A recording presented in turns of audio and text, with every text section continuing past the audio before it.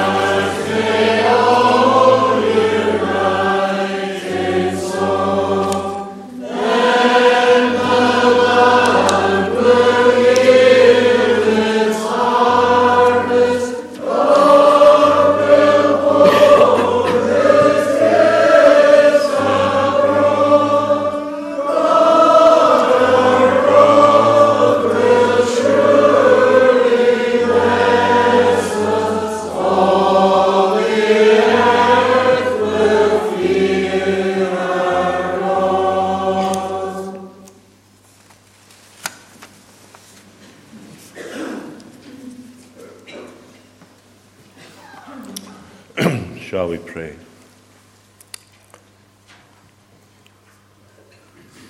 Lord, it's good for us to draw near to you. When we do that, we're not entering into a space that can be defined by feet or yards.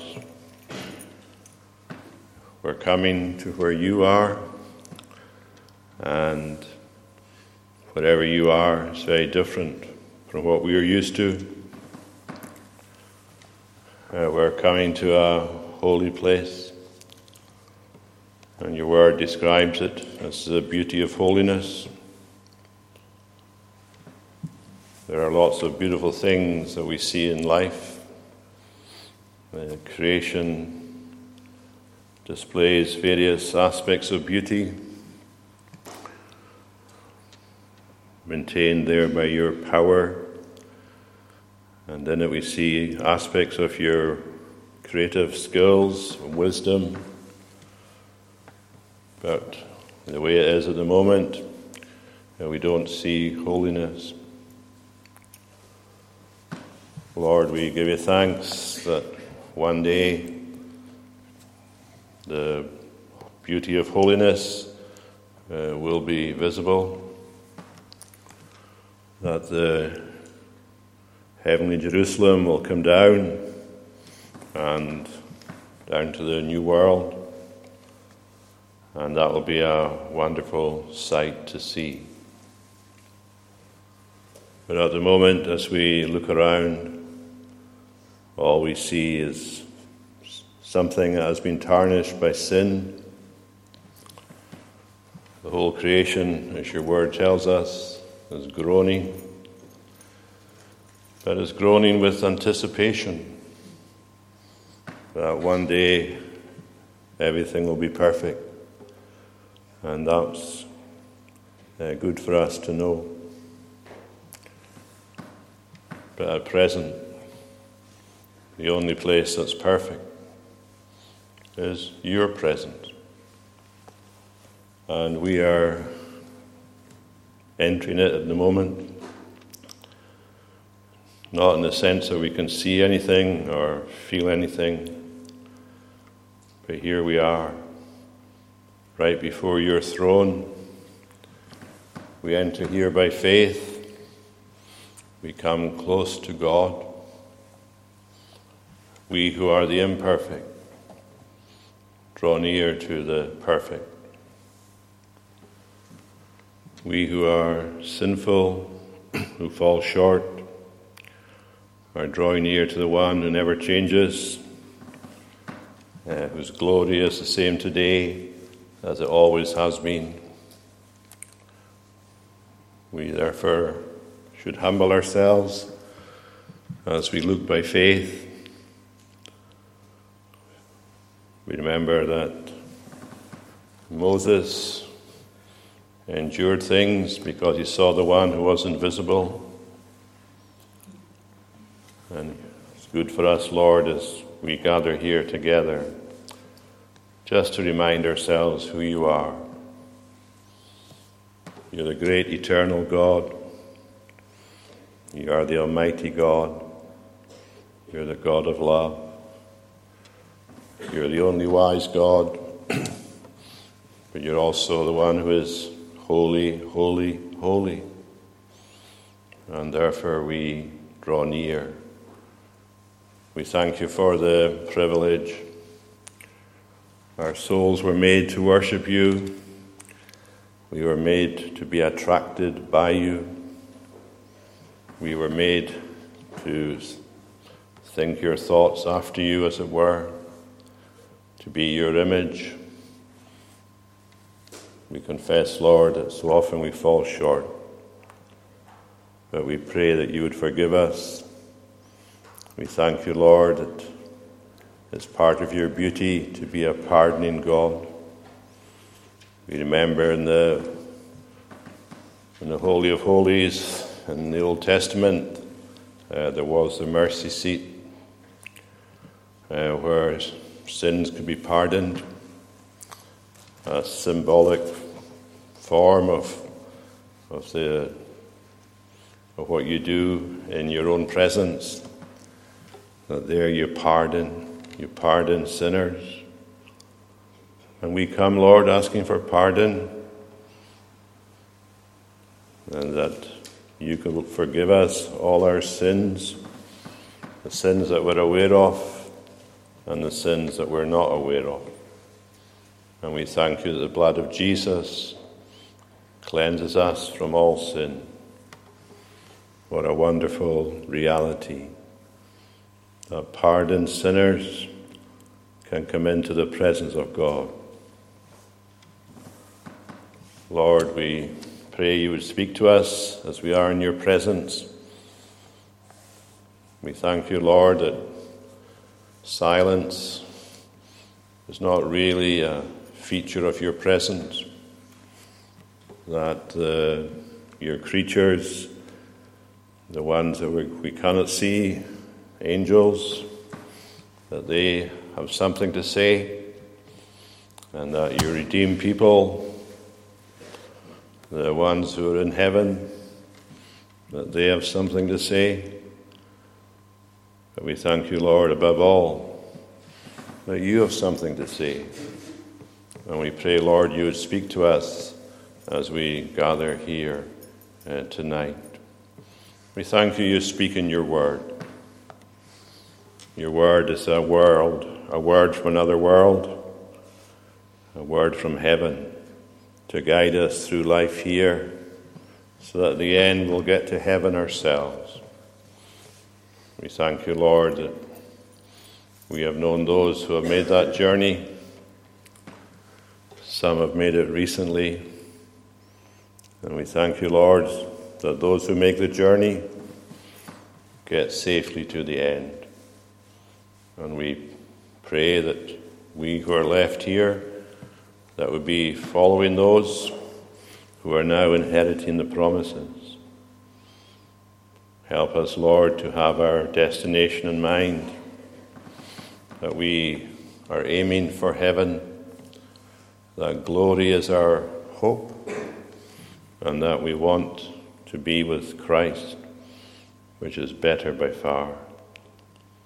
So, Lord, help us as we travel as pilgrims and strangers through this world, that we will be thankful that as we do travel, that we can have these times in your presence on your own day to meet with yourself, heart to heart, mind to mind, and that there would be a reaction in our souls at the end of our time together, that we would say it was good to be with God.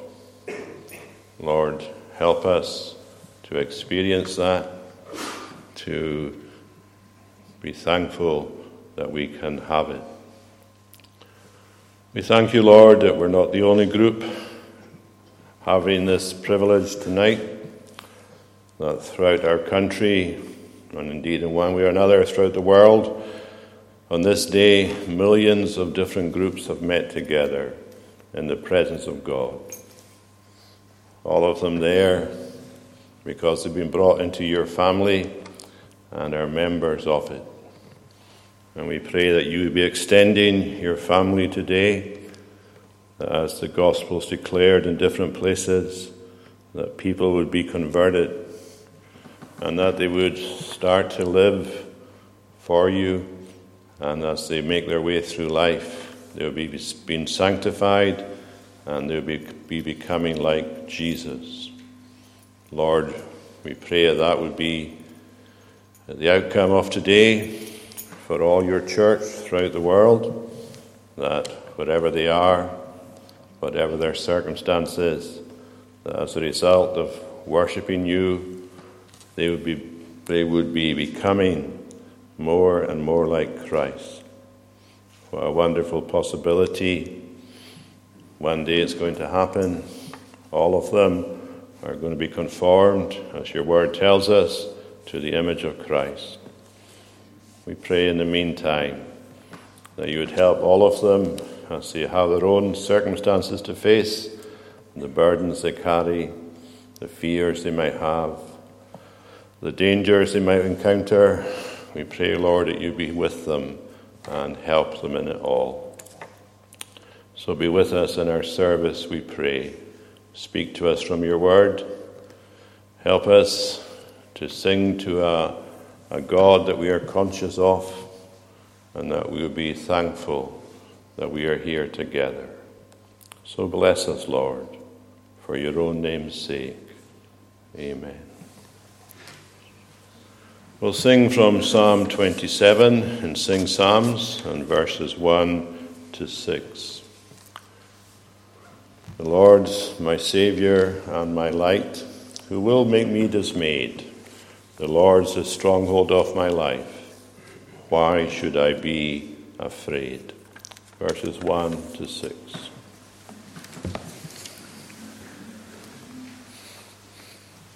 The Lord's my Saviour and my light, who will with me dismayed? The Lord's the stronghold of my life. Why should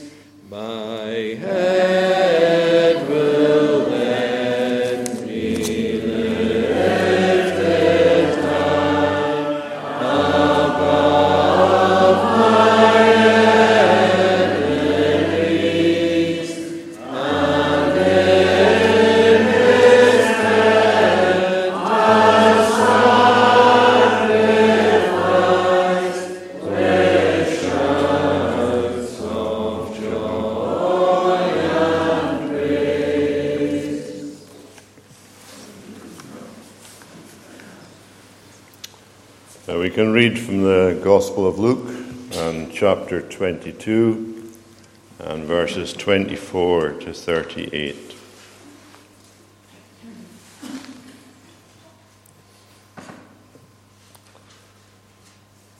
A dispute also arose among them as to which of them was to be regarded as the greatest. And he said to them, "The kings of the Gentiles exercise lordship over them, and those in authority over them are called benefactors. But not so with you. Rather, let the greatest among you become as the youngest, and the leader as one who serves. For who is the greater, one who reclines at table or one who serves? Is it not the one who reclines at table? But I am among you as the one who serves. You are those who have stayed with me in my trials, and I assign to you, as my Father assigned to me, a kingdom, that you may eat and drink at my table in my kingdom, and sit on thrones judging the 12 tribes of Israel. Simon, Simon, behold, Satan demanded to have you, that he might sift you like wheat. But I have prayed for you, that your faith may not fail. And when you have turned again, strengthen your brothers." Peter said to him, "Lord, I am ready to go with you both to prison and to death." Jesus said, "I tell you, Peter, the rooster will not crow this day until you deny 3 times that you know me." And he said to them, "When I sent you out with no money bag or knapsack or sandals, did you lack anything?" They said, "Nothing." He said to them, "But now let the one who has a money bag take it, and likewise a knapsack. And let the one who has no sword sell his cloak and buy one.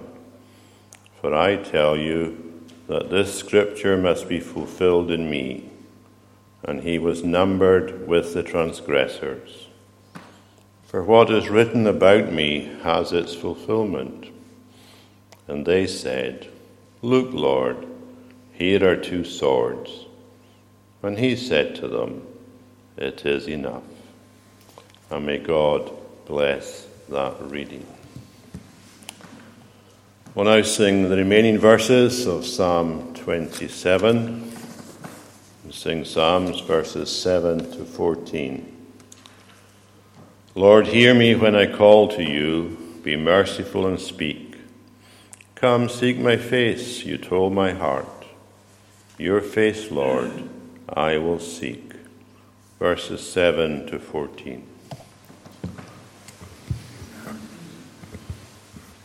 Lord, hear me when I call to you. Be merciful and speak. Come seek my face, you told my heart. Your face, Lord, I will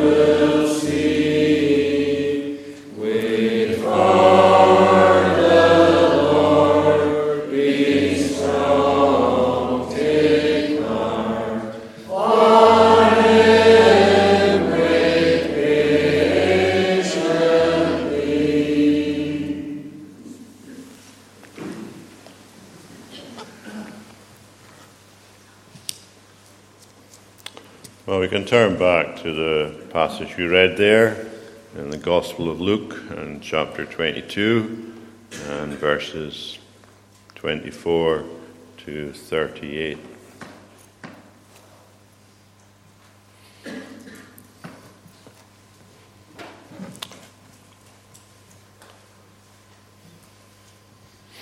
Last week, as we all know, most of us had the Lord's Supper. And as part of our outlook regarding the Lord's Supper, that the blessings connected to it are not confined to the time it was held.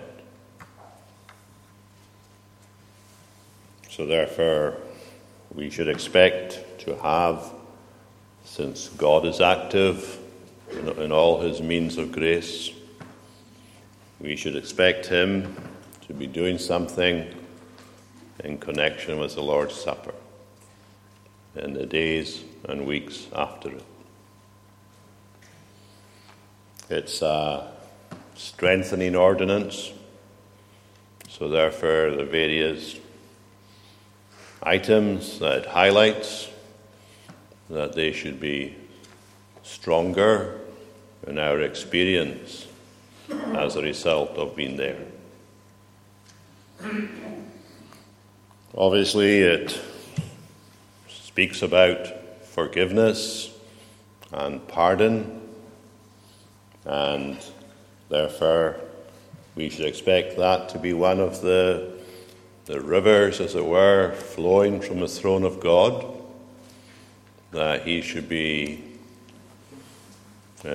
giving to us in our hearts a stronger awareness that if we are his people, it would just be coming from him for that purpose. Lord's Supper, of course, is a family meal, so there should be a greater sense of belonging to the family of God, that the spirit of adoption should be working in our hearts, enabling us to appreciate more and more the wonder of there being a divine family. And of course, the Lord's Supper is a foretaste of the heavenly meal. The Lord's Supper itself only lasts for a short time, but it illustrates a meal that's going to never end. A meal where there's fellowship and sharing and contact and communion and all that kind of thing. And we should just be experiencing that. I mean, that's what the Lord's Supper is all about. It's not merely just a time to recollect what Jesus did. I mean, the Lord's Supper is an occasion where Jesus is active, and he is using it as a means of grace to bless his church. And I suppose if there ever was an occasion when a Lord's Supper should have these effects, we would imagine it would be the first one. Because after all, he was there himself. And therefore you would expect it to be such an occasion. Yeah, in the verses we read the consequences, the outcomes, the attitudes, the features, the details that marked the first Lord's Supper. Of course, it was a time of great change in God's kingdom. I mean, imagine being at Mount Sinai, for example. I mean, that would be a very profound experience, wouldn't it, as we stood there and saw this, saw all these signs of God's presence, and saw Moses going all the way up the mountain and coming back down with various laws and regulations about how God's people were to function in their worship of him. And it would have been quite awe-inspiring to be there when that development in God's kingdom happened. And obviously there was a lot of additional phenomena surrounding the event that would impress it on our memories. Do you think the Lord's Supper, when it was inaugurated, was as great as Mount Sinai? Do you think the change should have astonished those who were given the privilege of being there? Here's the Lord of the church, the only one who can make any rules in the church. He came down, lived here, on his way to the cross. He made this incredible change in his kingdom. A change that is decisive. A change that is going to last until he comes again. He removed the central event that was in the Old Testament worship system,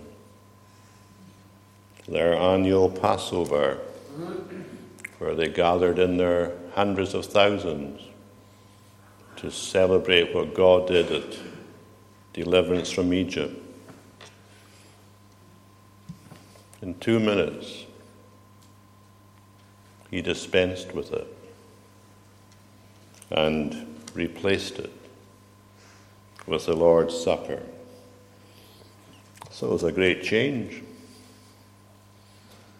Probably they were oblivious to it, the ones who were at the occasion.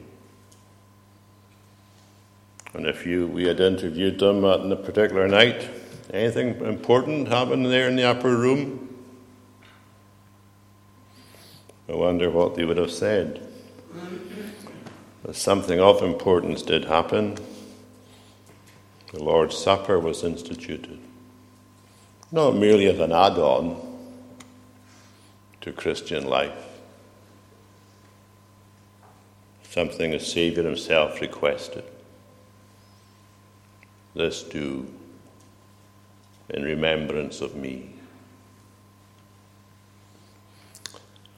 So that was certainly a surprise at the supper.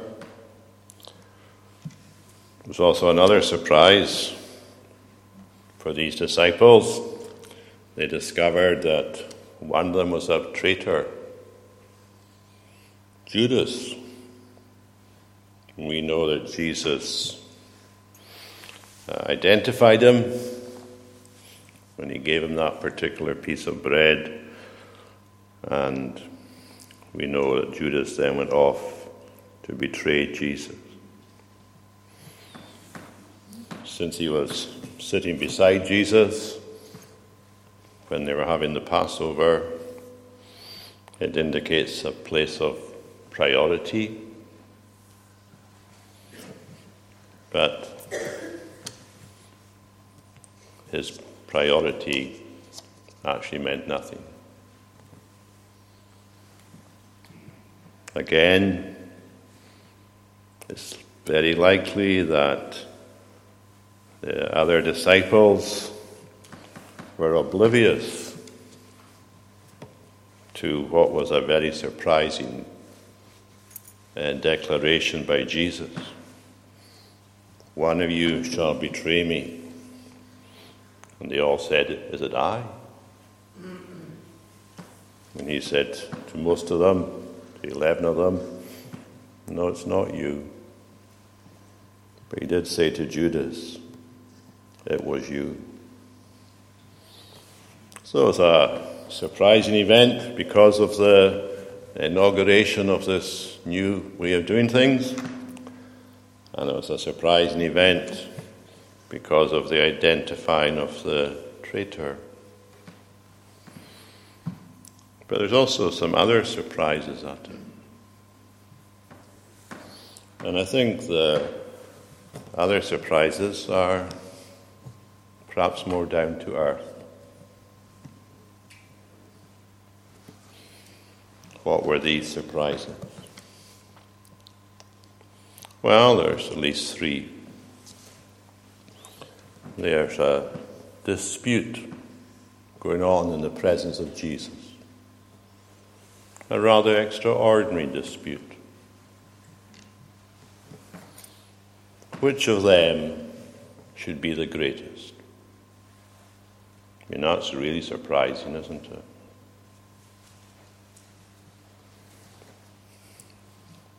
Another surprise that Luke mentions is a prediction of a denial.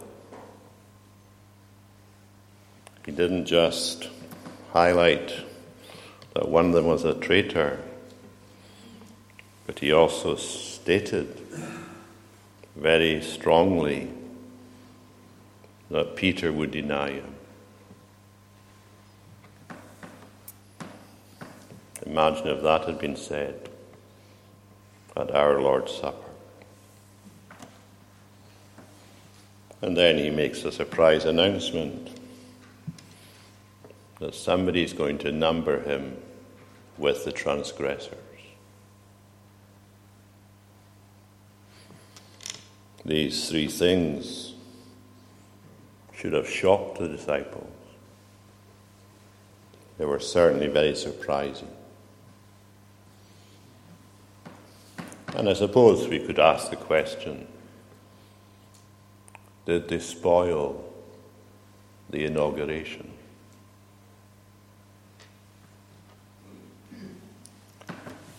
I'd just like us to think about these three things. The desire for position, Peter's denial, and the announcement of his death.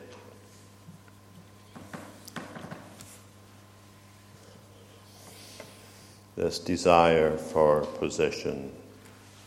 There in verse 24, a dispute also arose.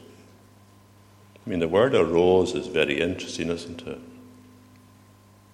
I mean, it implies momentum. It's getting stronger. It wasn't just a point that somebody may have mentioned briefly in discussion.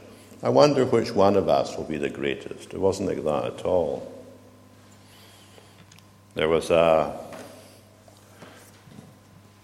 argument, a rather fiery argument as to which of them was regarded as the greatest. Imagine even discussing that question in the presence of Jesus. It would be bad enough to have a cool, calm discussion over the issue. Much worse to have an argument about it. Of course, they weren't imagining that they would be number one. That's impossible in this kingdom that's just round the corner. Jesus is going to be number one in the kingdom. But what they were concerned about was, who's going to be number two? And they all had their ideas. And I suspect that each of them thought he was the one to be number two. Luke doesn't tell us when Jesus washed their feet. We know that in the upper room he did wash their feet. I wonder, was it round about this time that Jesus washed their feet? Because he does say, doesn't he, I'm among you as one who serves.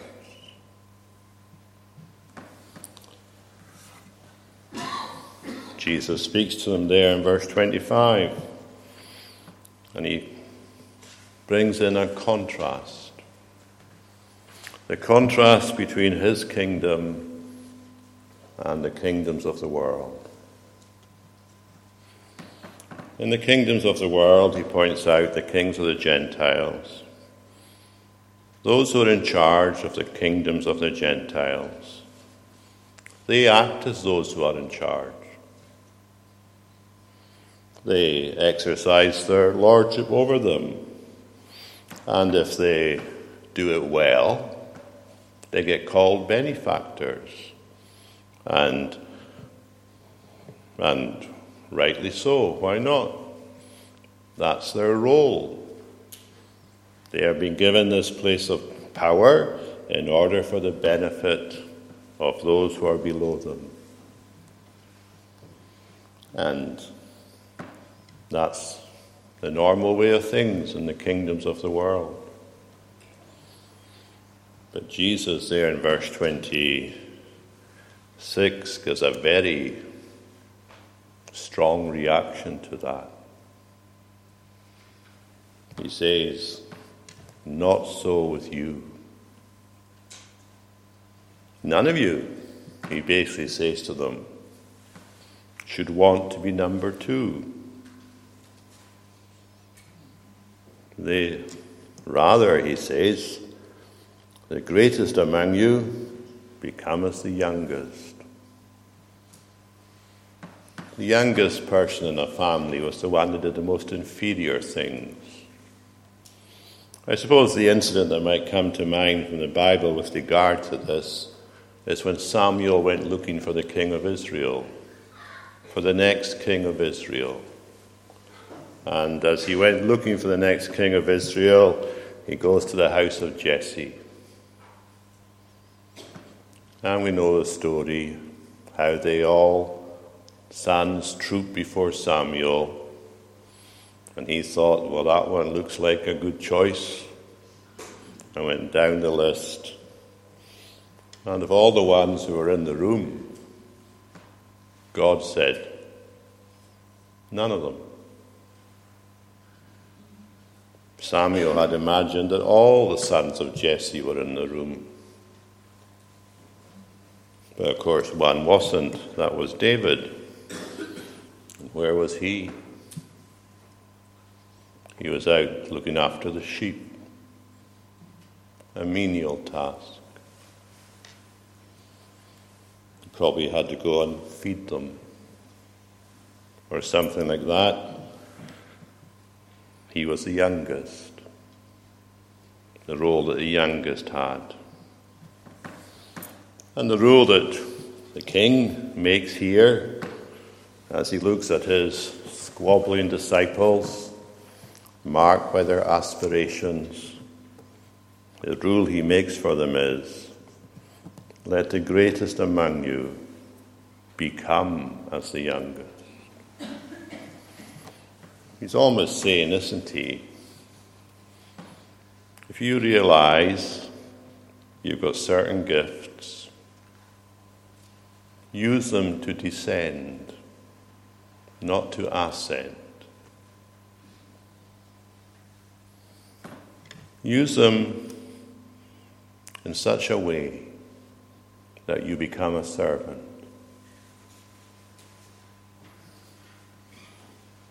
They were thinking of going in the other direction. They were thinking of having servants. But Jesus' plan for them was to become servants.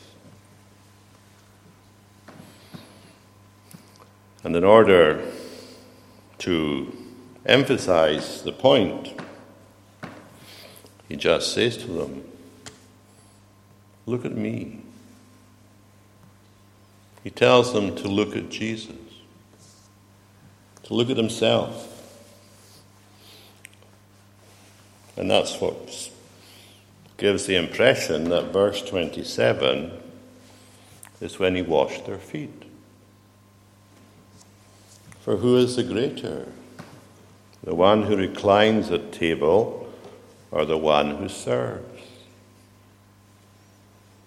Imagine Jesus washing their feet.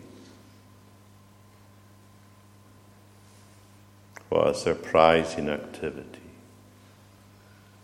What a welcome activity. What a different activity.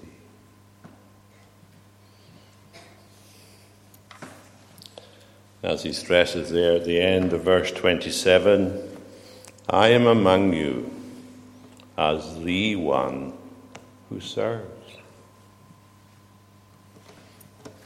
He knows the hearts of everyone.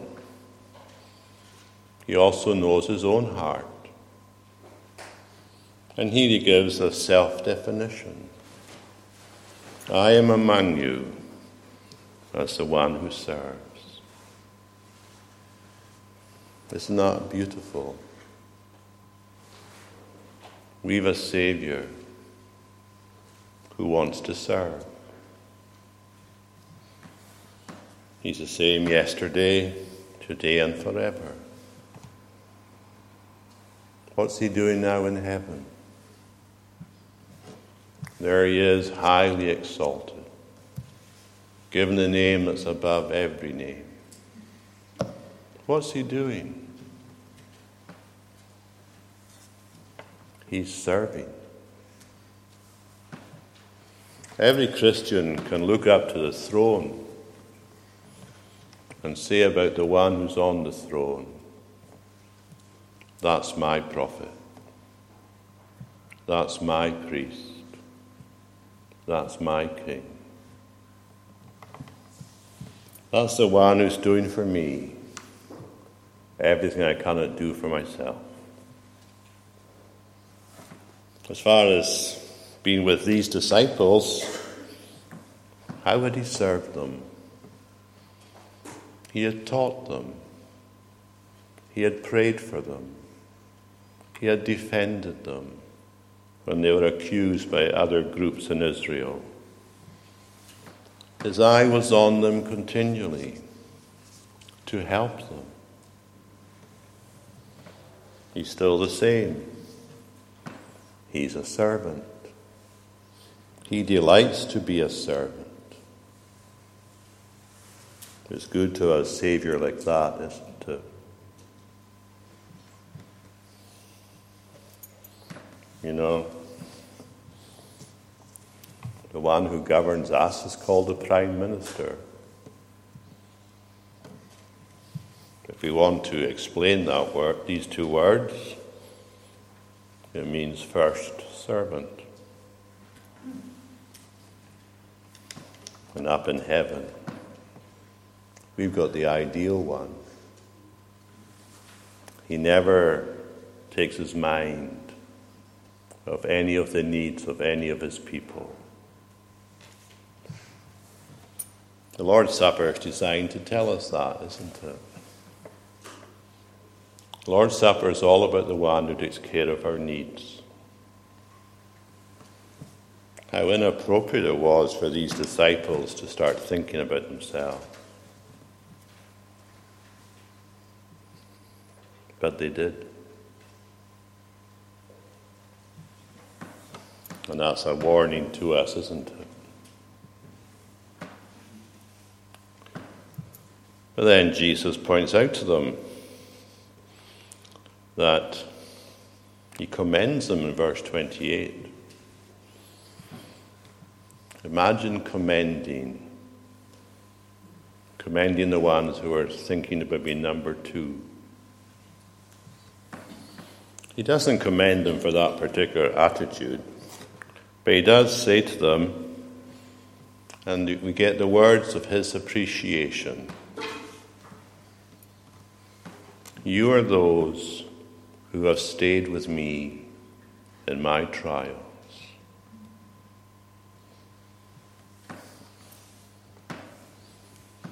I mean, these are very warm words, aren't they? I mean, these are words of someone who appreciates what's been done.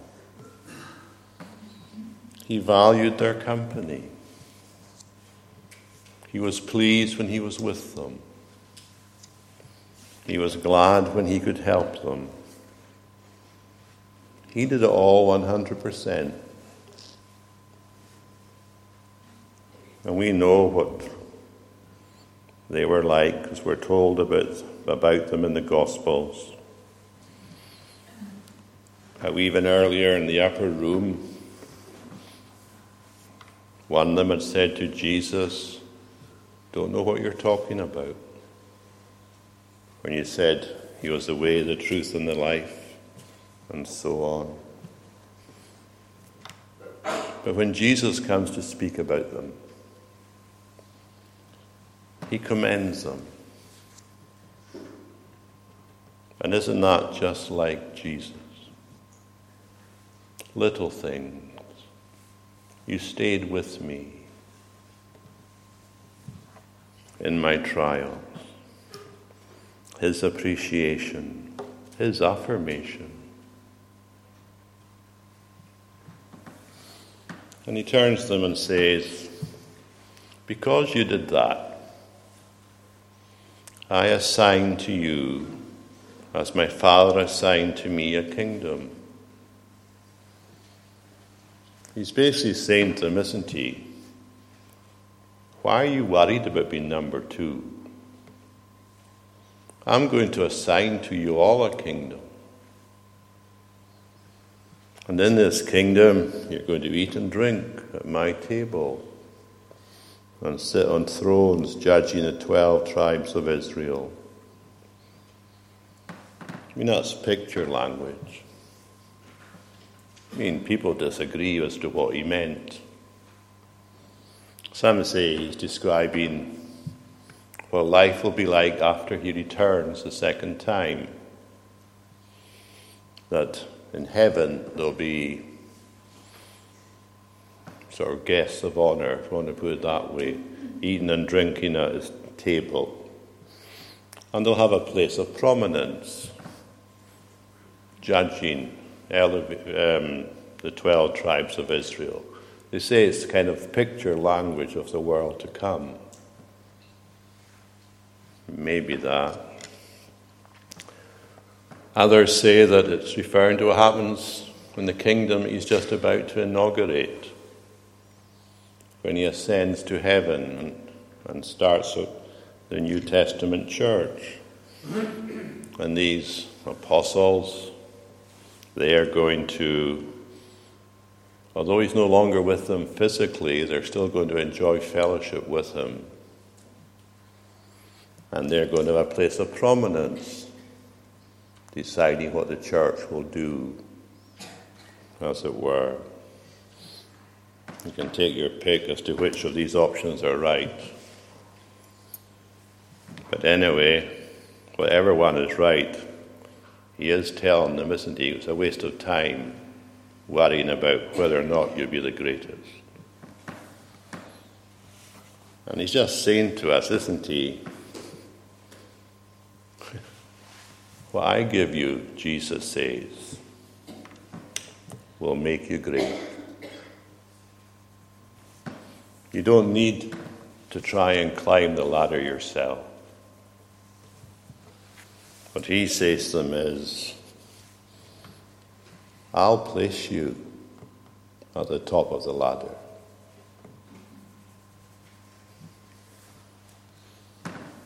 I wonder what they felt when they heard that.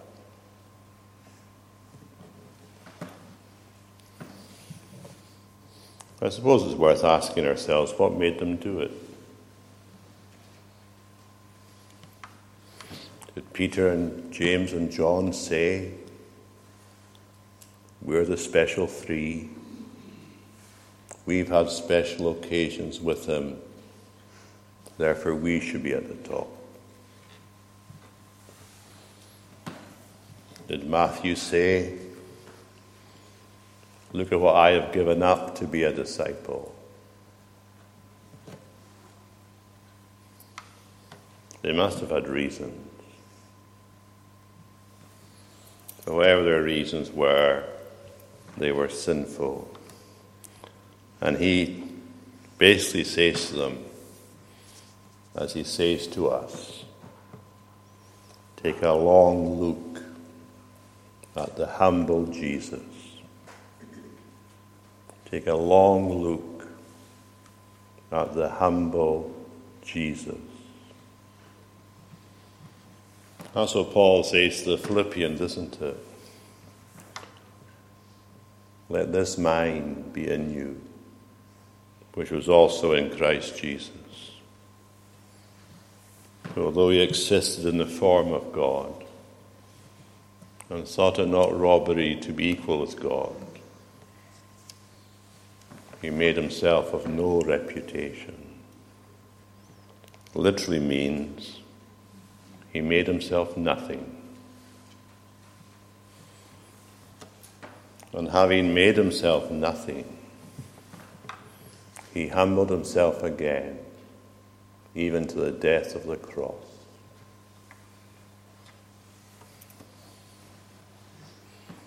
It's good for us to look at the humble Jesus, because I suppose it's the most effective way of putting all of us in our place. When we look at what he did, who he was, and what he became, what he was willing to do. What's he doing at the moment as he speaks to these disciples? He's a servant. And okay, he's just washed their feet. And we could ask another question and say, what's on his shoulders? Because that's where servants carry things. What's on their shoulders? What's on the shoulders of Jesus at that moment? I suppose we should ask it another way. What's on the shoulders of his heart? And we know what's there. There's our servant. He's also God's servant. But he's our servant. And he's carrying away what we cannot carry away. On his heart are our sins. He's the burden bearer. He's the Lamb of God bearing away the sin of the world. That's all servant language. He's taking these sins literally on this particular occasion, because within 12 hours he's going to carry them to a place where they cannot be found. And as we look at him, the sin bearer, the one who's going to be cursed, the one who's going to have to journey into a place where no one has been before, who has to take the wrath that was due to us, our servant. He's going to carry our sins away. What an extraordinary sight. when he said to these men, "This is my body given for you." The cup is a new covenant in my blood. I mean, none of them said to him, did they? "Jesus, are you going to die?" I mean, none of them said that to him. But he was our servant, and he's going to pay the penalty for our sin. And surely we should look at our servant. That's what God says through Isaiah, isn't it? A divine instruction. "Behold my servant."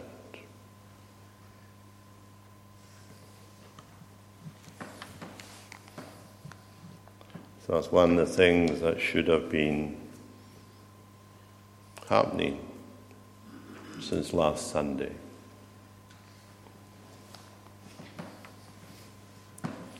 None of us knows what each other was thinking.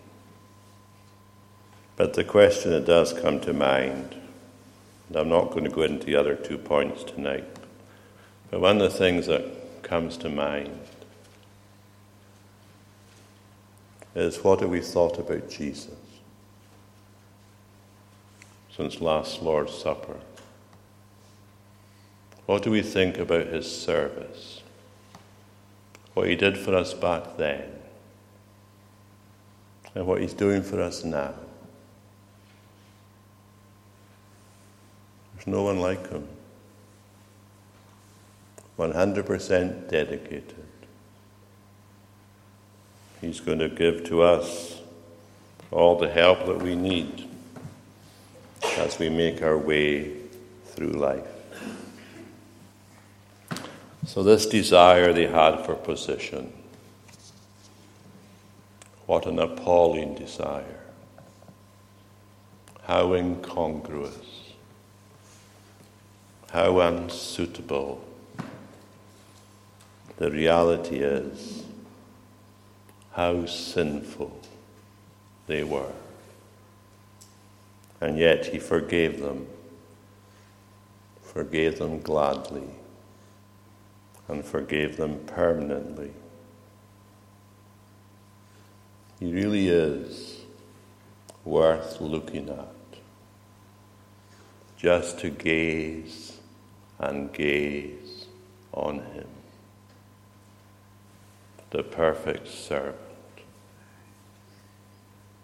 Shall we pray?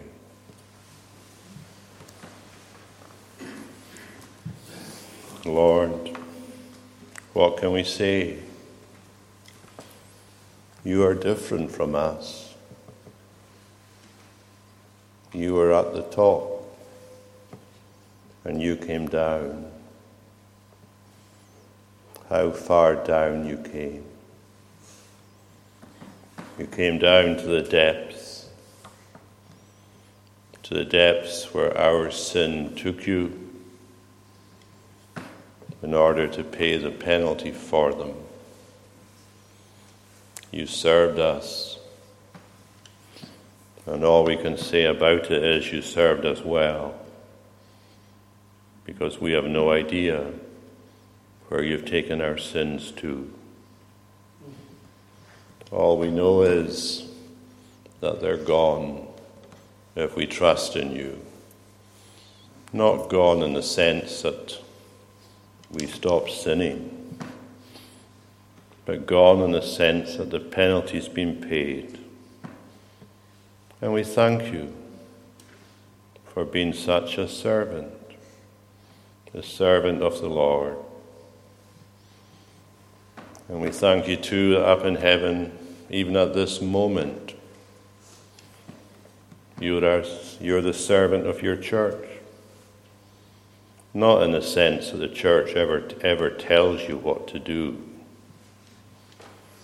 but you're the servant. You're our prophet, our priest, the king who defends us. Lord, It is good for us to take a long look at the humble Jesus. Help us, Lord, to do it frequently, to do it daily, to do it whenever we get a sense of our own importance, just to take a long look at him, the one who humbled himself and made himself of no reputation. So bless us, Lord, for your own name's sake. Amen. We'll sing from Psalm 119, in the Sing Psalms, the section beginning at verse 33. Teach me to follow your decrees, then I will keep them to the end. Give insight, and I'll keep your law. With all my heart to it attend. Verses 33 to 40. Teach me to follow your decrees, then I will keep them to the end. Give insight, and I'll keep your law.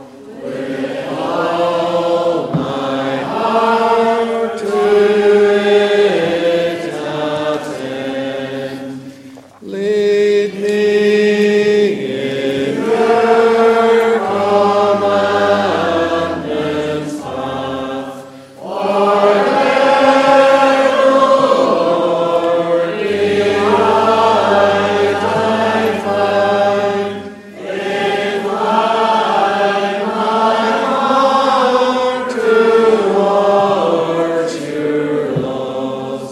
From selfish gain, preserve my mind. Oh, turn my eyes from worthless things. Give life according to your word. To be your servant, keep your pledge, so that you may be feared, O Lord. Remove from me the shame I dread. Your oaths excel in uprightness. Oh, how I long for your decrees. Preserve me in your righteousness. May the grace of the Lord Jesus Christ, the love of God the Father, and the fellowship of the Holy Spirit be with us all. Amen.